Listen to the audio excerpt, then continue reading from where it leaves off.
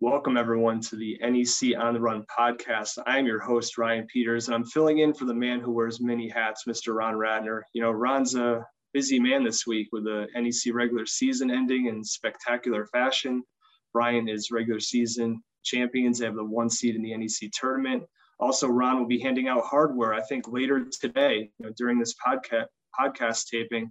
And then he's got to preview the NEC tournament, deal with the logistics. So I'm kind of filling in here as the host. And I wanted to usher in a special guest, a man who's been here before. He did a great job with Ron and I a few weeks ago, and that's Jordan Minor, the Merrimack power forward, who I have a feeling is going to have some hardware of his own later on this week. Jordan, thanks for joining me. Thanks for having me. I'm going to try to fill in your space the best way I can. So I'm sure you'll do great. So before we dive into the NEC tournament and this preview, let's talk about Merrimack. You guys finished the season really well. You won 6 of your last 8. What was the real difference for your team? You won a couple overtime games against Wagner and SFU. We talked about that great Wagner when you guys were unstoppable offensively in that extra frame. Mikey Watkins made some big plays for you in a few of those games, St. Francis, Sacred Heart, among them. And then also, too, your defense kind of stepped up with the exception of maybe that Sacred Heart game. You held your opponents to, in the wins anyway, you held them to under a point per possession. What was the difference? How did you guys play so well down the stretch, given your tough stretch middle of the season where you lost 5 in a row? I think the most important thing for us, down that stretch where you said we were losing 5 in a row, kind of just staying together and sticking with it and staying with the plan. Coach just reiterated to us every practice, just stay with it, stay together. And it's all about us. So we kind of try to emphasize that, with the last games of the season. And that's what we did. We stayed together. Got that big Wagner win, which kind of gave us momentum for the rest of the season. So we just stayed together and stayed through it. I feel like you guys were in better sync offensively, right? Was that kind of more just continuity, and late in the season you guys got more comfortable with each other? Yeah, I think sometimes the ball used to stick a little bit with one guy, so we try to emphasize moving it a little bit more, and we started that a little bit with the Wagner game, but we definitely got it moving a little bit more, and it comes with playing with each other, getting used to each other as the season goes on, and we kind of perfected that towards the end of the season. Yeah, you guys shot the 3 ball a little bit better of late too. I got to put you on the spot here. 3-point contest between Devin, Michael, and Jordan. Who's winning that? That's a tough one. That's a tough one. I gotta say either Kel or McCoy. I gotta say either Kel or McCoy. I think Kel got the crown because he can get his off real quick, but yeah. I have to give it to Kel. I mean, all 3 of those guys are great catch and shoot options, right? Yeah. I love this. I love the stat where you guys beat LIU. You made 17 of 26 from deep. Jordan McCoy made 7 threes in that game, and he literally did not dribble the ball when he made those threes. Yep, did not dribble the ball. Whenever he caught it, he was a threat, and he just let it up. So, yeah. So I mean, let's get into the NEC tournament. So unfortunately, Merrimack's in the unique position where you're still in the middle of your Division I transition process. You cannot compete in the NEC tournament. You cannot compete in the NCAA tournament. So that's part of the reason why you're kind of filling in as the quote unquote analyst today, because you will no longer be playing any NEC competition. So feel free, give us a scoop on all these teams. But I want to start with Bryant, the champions. And just let's talk about the defense first. I know Bryant likes to mix and match their zone defenses. They do some 2-3, they do some 1-3-1. How similar is Bryant's zone to your zone? Because obviously you guys practice against it a ton because, that's what all you employ during games, that 2-3 kind of chaotic zone. How similar is Bryant's defense between your defense? I would say they're very different actually. Ours is more of 2-3 where we kind of press up on shooters and we kind of make the offense take tough twos. Whereas Bryant, they're more of a matchup zone, like in that 2-3, and then when they go with that 1-3-1. But with Hall, Alicia's back, they have a great rim protector with him, so their defense is for sure one of the best in the NEC for sure. Yeah, I mean, do you guys even call your zone defense a 2-3? Because I feel like once the ball crosses half court, you guys are more like a hybrid 1-3-1, right? Because your wings are just pinching off the baseline so much to prevent, as you mentioned, those perimeter shots. I wouldn't even call it zone. I don't know what you would call it because we move all the time. The wings, the guards up on the front line, they always moving. So whenever you think, you see an opening, someone's always there. So definitely chaotic. Like we like to make chaos. So that's what we're about. Yeah, you guys create a lot of turnovers. Brian actually does not coincidentally create a lot of turnovers with their zone. But, you and Hall Elijahs, as you mentioned, are very similar in the middle there. Hall missed a bunch of time late, but he came back. He played really well in that game against Wagner to close out the season. When you're scouting Brian and you watch Elijahs play, is he similar to how you play in the back of that 2-3 zone? Because I know you've been called the quote-unquote goalie. Your goal is to kind of stay just outside that restricted area, keep your chest to the ball, rotate when you have to, and then block shots and obviously draw charges. Does Elijahs do something similar, or is he a little bit different in that respect? I think it's similar, a little bit different in the the charge take, but definitely being back there, it's all about protecting the rim and kind of, covering up the paint. I think he does a great job of that, leading the NEC in blocks, I believe. So he's definitely a great rim protector and definitely holds that back line down for the Brian defense. Yeah. How do you stop Peter Kiss and Charles Pride? I mean, you try to do the best you can with them. I think with Hall coming back, it kind of gives them, a little space for them to breathe. And, when they drive, you can just throw it up and he'll be there to catch it. But you're going to have to try your best to slow down Kiss and Pride. For sure. Is it really just trying to keep them in front of you? Because I feel like off the dribble drive, both those guys are just lethal. Like once they get into the paint, it's over. I think with them, they're gonna get their shots up. I think you just want to make them try to make as many tough twos and tough threes as they can. Some of them gonna go in. Like I think Kiss had a couple of them back in a row in that win over Wagner. So you just trying to play as tough defense as you can and try to make them take as many tough shots. Yeah. They love the run up and down the floor. Do you feel like there's a team that matches up well with kind of Brian's style, going into this NEC tournament? Is there a particular team that you think could match up well with them?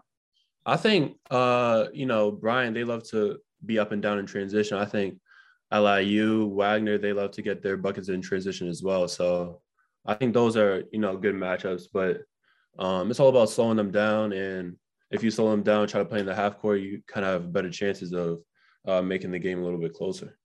Yeah, I like that LIU distinction because they are not shy to high tempo basketball. Derek Kellogg's always been like that. And I feel like, let me know if you agree with me. I feel like LIU has that defensive length that could bother, Pride and Kiss, because they have a lot of size 2 through 5, right? Yeah, I mean, for sure. I think, you could probably put Ty Flowers or Erau Penn on one of them. And, with their length and their defense and also ability to, block shots and makes it tough for them. They have a big three with Conte as well. So it definitely gives them a lot of defense with length and blocking shots. Definitely makes it hard for, if that were to match up the Bryant and LIU, that would be tough for Kiss and Pride, but that would be fun to see. Yeah, and the Sharks dropped 85 points on you guys at second to last game. What makes them so difficult to contain offensively? I think, they got so many weapons, it all starts with Flowers. And then, when he gets going, you look and you see Penn, he has like 18, 20 points. And then, they have a bunch of solid guys too. Kendall Davis, he always leads the way in transition for them. And then, they have Alex Rivera as well. He can knock down threes in a hurry. Play with him back in AAU. He can knock down threes in a hurry. And you also got Conte, who's more of a paint finisher. So they really got a lot of weapons. Yeah, I feel like, too, when they make their threes, I feel like the offense is quite unstoppable because it complements that front court, right? Yeah, it makes them going. When I don't know if anyone's noticed, whenever they hit a three, you always hear Penn yell, boom.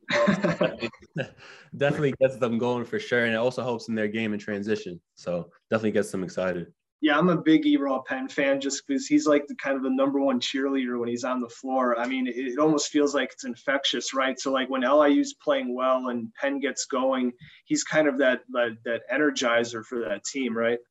I mean, and you know you love playing with a guy like that. You know you love playing with a guy when you score and it's not all about him. He's still cheering you on. He still wants to see the best out of you. So, you know, doing things like that, it makes the game so much easier and makes the game come more to you. So, yeah, let's go to Wagner because obviously Wagner, I think they're a contender. They've stumbled of late. They've lost 2 of their last 5, or they've gone 2-3 in their last 5, and a lot of that is because they're without Elijah Ford now, unfortunately, due to the knee injury.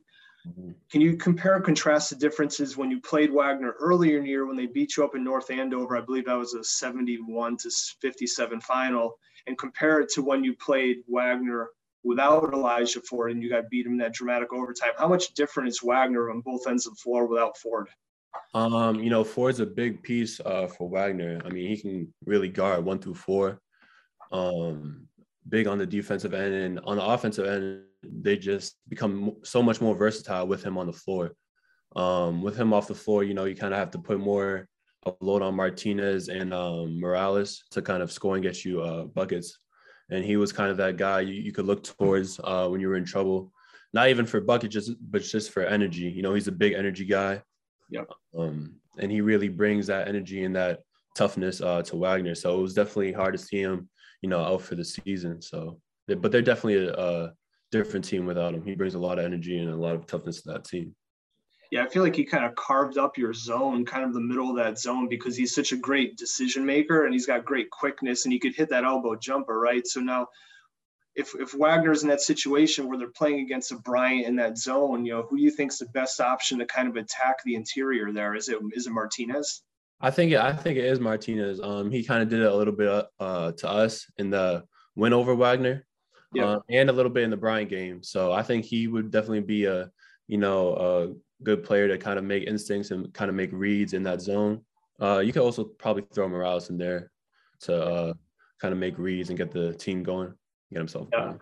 I mean, the amount of the offensive load on Morales' shoulders is pretty substantial now, especially without Elijah. Is there a guy we already know about, Morales and Martinez and Raquan Rogers? Is there another guy in this Wagner team that you feel like if they step up and play well, Wagner has a real chance to win the NEC tournament? I think for me, it's Raquan, right? I mean, you kind of gotta have that guy you can throw it into the post and kind of get some easy buckets for you. Also pick it out and just make things easier on the perimeter for drives and cuts and threes. So I think Rogers will have like a lot on his plate, but off the bench, Fletcher will also be I think very key to kind of like I said, getting some easy buckets, trying to make the team not take as many tough twos as they would like. I think that was the main problem in their Wagner-Bryant game. Bryant had to force them to make a little bit more tougher twos than they would hope. Yeah, I mean, you mentioned Rogers, and I thought you guys you in particular, you guys did a great job kind of containing Raquan in that overtime win against Wagner. I believe he only had 6 points on 9 shots. How were you able to contain him? And does Wagner need to come up with more creative ways to get Rogers the ball? Because I feel like sometimes that post entry pass is just not there, and they're kind of forcing it in, and it puts Rogers in a tough spot. Is there a way to kind of get him the ball in different ways to kind of, I don't know, make that offense a little more efficient? I mean, when it comes to defense on him and Wagner specifically, it was all about making them take tough twos. But I think you could probably drop a couple of plays here and there to get him going, but, also get him going on the offensive and defensive end. It doesn't just take offense to get you going. But I think Delani Hunt will step up too, big time for them. He stepped up big in the Bryant game. So I expect him to step up big for them down the stretch and especially in the playoffs. He did. He played really well in that Bryant game. I believe he gave him 19 points. I'm going to look that up now to confirm I'm not wrong there. But he played really well. He did. He had 19 points on 6 of 12 shooting, had an assist, 3 steals. So he's definitely an X factor. I agree. I don't think Coach Gallo really wants me to bring this up, but you guys are 1-5 against Mountaineers since you guys joined the NEC. What's made Mount St. Mary so difficult for Merrimack to contend with? I think the biggest thing with them is I don't want to say simple, but they're very they don't complicate the game. Mm-hmm.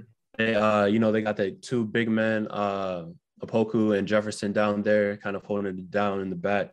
And now they got Jalen Benjamin kind of creating and getting shots on the perimeter. So, they're very tough to play at home too. I can't even remember the last time they lost at home before St. Francis Brooklyn beat them, but they're very, very tough team. I think they're a dark horse in this playoff run. Yeah, no doubt. I agree. I mean, if there is one or two guys on Mount St. Mary's offense that the scouting report needs to focus on, who are those guys? Because it's kind of tough, right? Because they're very versatile in that they're balanced in their scoring attack. But if there's one or two guys that the scouting report really needs to focus on, who do you think those guys are? I think obviously for them to get going, Jalen Benjamin has to, be on point, not only with himself, but, also finding teammates. I think one of their key players is Mezi Offram. For him to get going, for them to get going is going to be good for him. He's just got to find, like I said, easy points in transition. He can kind of do a bit of everything. Yeah. So especially on the defensive end, I think he can kind of, get steals and get out in transition, kind of get easy dunks, kind of get that energy going for them. But I think he's going to be a key role in Mount winning. Yeah, so we kind of touched on the top seeds, the teams that are hosting a game in the NEC tournament quarterfinals. But I want you to give me a sleeper team, one or two teams here that are seeded 5 through 8, whether it could be Sacred Heart, it could be St. Francis University, it could be Central Connecticut State, St. Francis Brooklyn. Who are one or two teams that you think can actually win a game or two in the NEC tournament? It's a tough road to win 3 straight road games. It's unprecedented in NEC tournament history. So to ask any of these teams to win it all is going to be a very, very difficult. But surely there's a team here that could pull off an upset or two, right? I mean, I think Sacred Heart has a good chance to pull up an upset. Don't get me going here. I know. I mean, I'm being serious. They got Aaron Clark holding it down with the point, and they got Tyler Thomas. They can both get a lot of buckets, and they also got Nico, who I think should probably win Most Improved Player for the conference. I mean, he's been unbelievable the past couple games. So I think they definitely have a chance, to upset LIU. If they can slow Flowers and Penn down, get a couple stops on the stretch, I feel like they could possibly upset LIU. But it's going to be tough. LIU got a lot of weapons, like I said before. So yeah. Let me get off on a tangent here with Sacred Heart. I have to ask you about the phenomenon of Tanner Thomas. He had 26 points. Yeah, and you were defending him in a lot of these possessions. He had 26 points on 10 of 11 shooting. I talked to Coach Gaetano after the game, and he's like, "We had never seen Tanner make those moves in our scouting of him." Like, what happened? Were you and your teammates and coaches just looking at each other and saying, "Where did this come from? Where did this performance come from?" A little bit of that. I mean, he kind of got, like you said, some good hooks with the left down the stretch in the end of that game. But, trying to make him take tough twos. I mean, still tough twos, and they was going in. So yeah, got to give it up to him. He's going to be really good. So I think if they get him going as well, kind of coming off the bench, trying to make, tough twos like he was against us, I think they also have a chance. So he's going to be it's going to be interesting to see how he plays in his first, NEC run. So. Yeah, and also note too, Bryce Johnson has played a lot better of late. He's averaging a double-double over his last 6 games, and obviously that's going to be critical as we know LIU is so good at finishing around the rim with Conte and Penn and Flowers and Kendall and his ability to get out in transition. So the front court defense is really going to be a focus, whether you're talking about Bryce Johnson or Nico Gillette. I mean, is there any way to slow them down? I mean, it's tough to defend Conte in that post, right? Yeah, it is. It definitely is. He gave us some trouble when we played them this past week. But it's a focal point. If Nico and Bryce can, kind of slow down Eral and Flowers and Conte, it's gonna be hard. You gotta kind of have to focus on two of them, and then you look over and one of the three is going off. So it's gonna be hard, but I think they should be able to do it. They've, as you said, they've been playing well of late, so hopefully they can get that done. Yeah.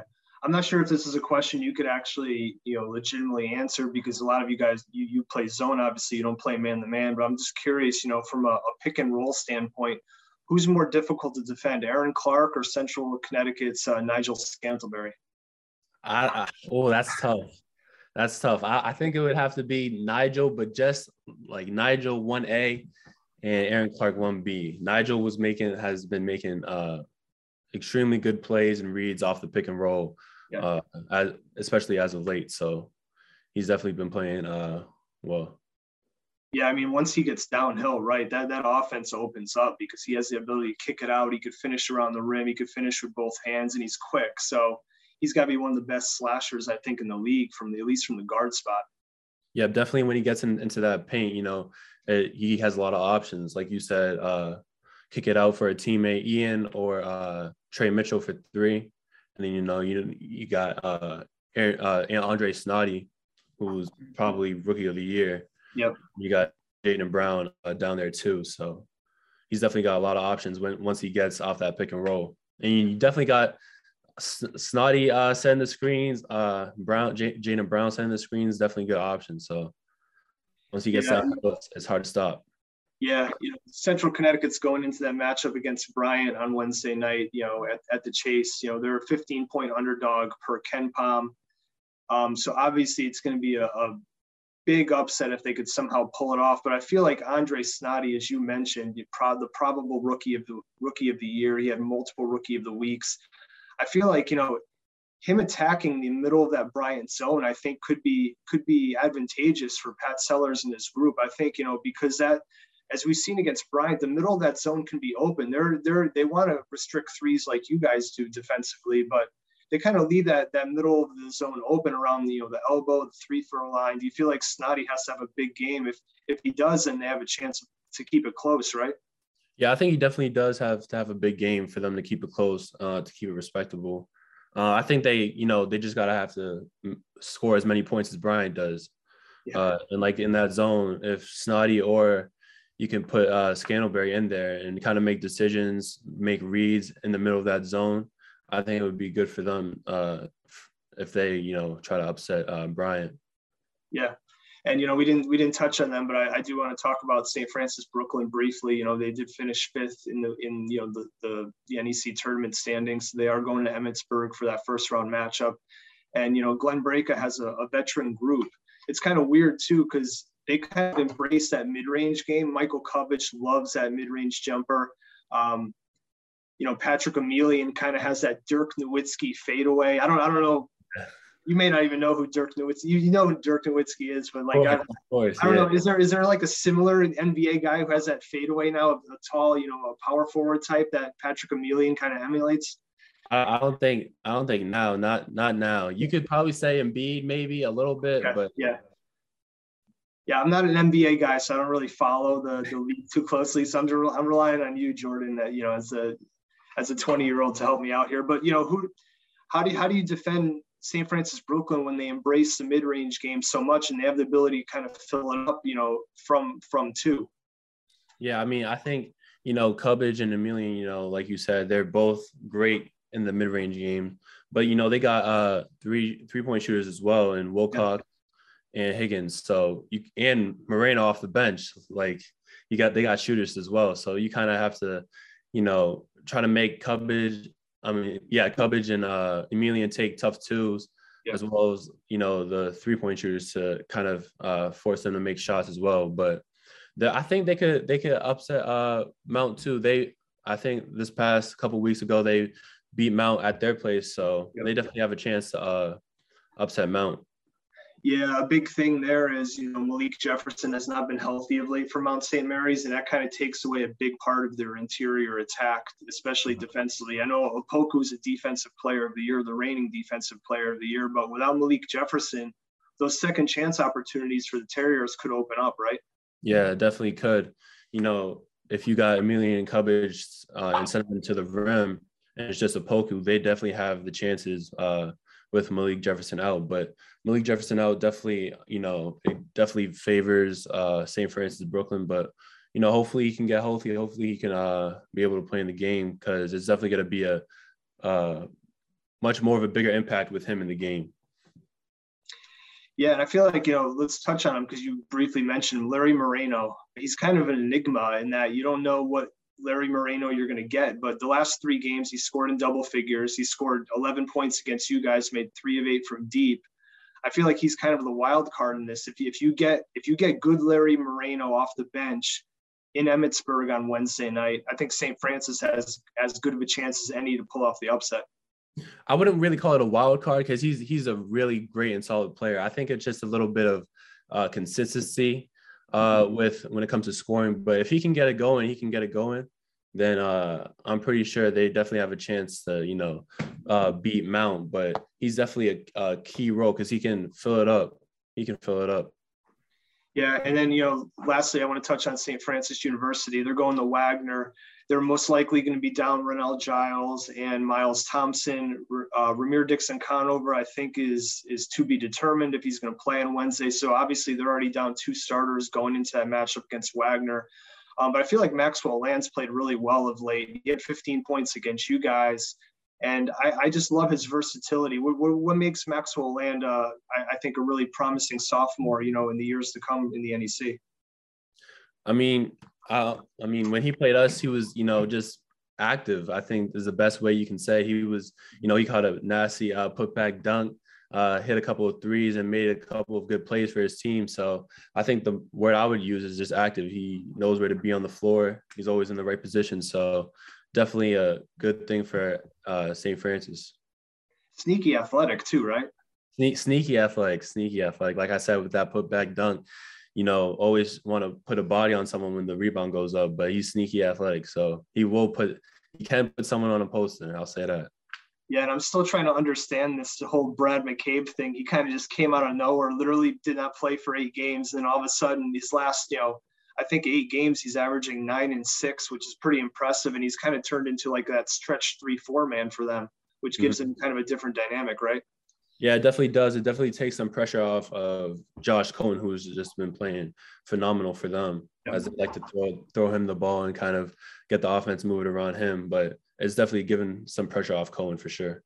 Yeah, so we've gone through all 8 teams that are still alive in the NEC tournament. I'm going to put you on the spot. Give me a dark horse, and then give me your favorite to win the NEC tournament. Dark horse and favorite. So I think LIU has a chance. Okay. I think they just got too much firepower, with the 3 Flowers, Penn, and Conte. Just them and themselves is enough firepower. And you also got Kendall Davis, Alex Rivera. So I think they're going to be tough to beat. But I'd say my favorite is probably Bryant. Yeah, they got Kiss and Pride going, and Hollis is coming back. It's just a whole different game with them back. Him being able to protect the rim and kind of alleviate some pressure off Pride and Kiss. And I'd say my dark horse is either Sacred Heart or Mount. I think Mount, if they can get Jefferson back, it's definitely going to be good with him and Opoku on that back line, and then Jalen Benjamin making some plays for them off, pick and rolls and on the perimeter. And then if Mezzi Offram can, kind of get going and get active and start playing well for them in the playoffs, I think, they could kind of go far and be a dark horse in this NEC run.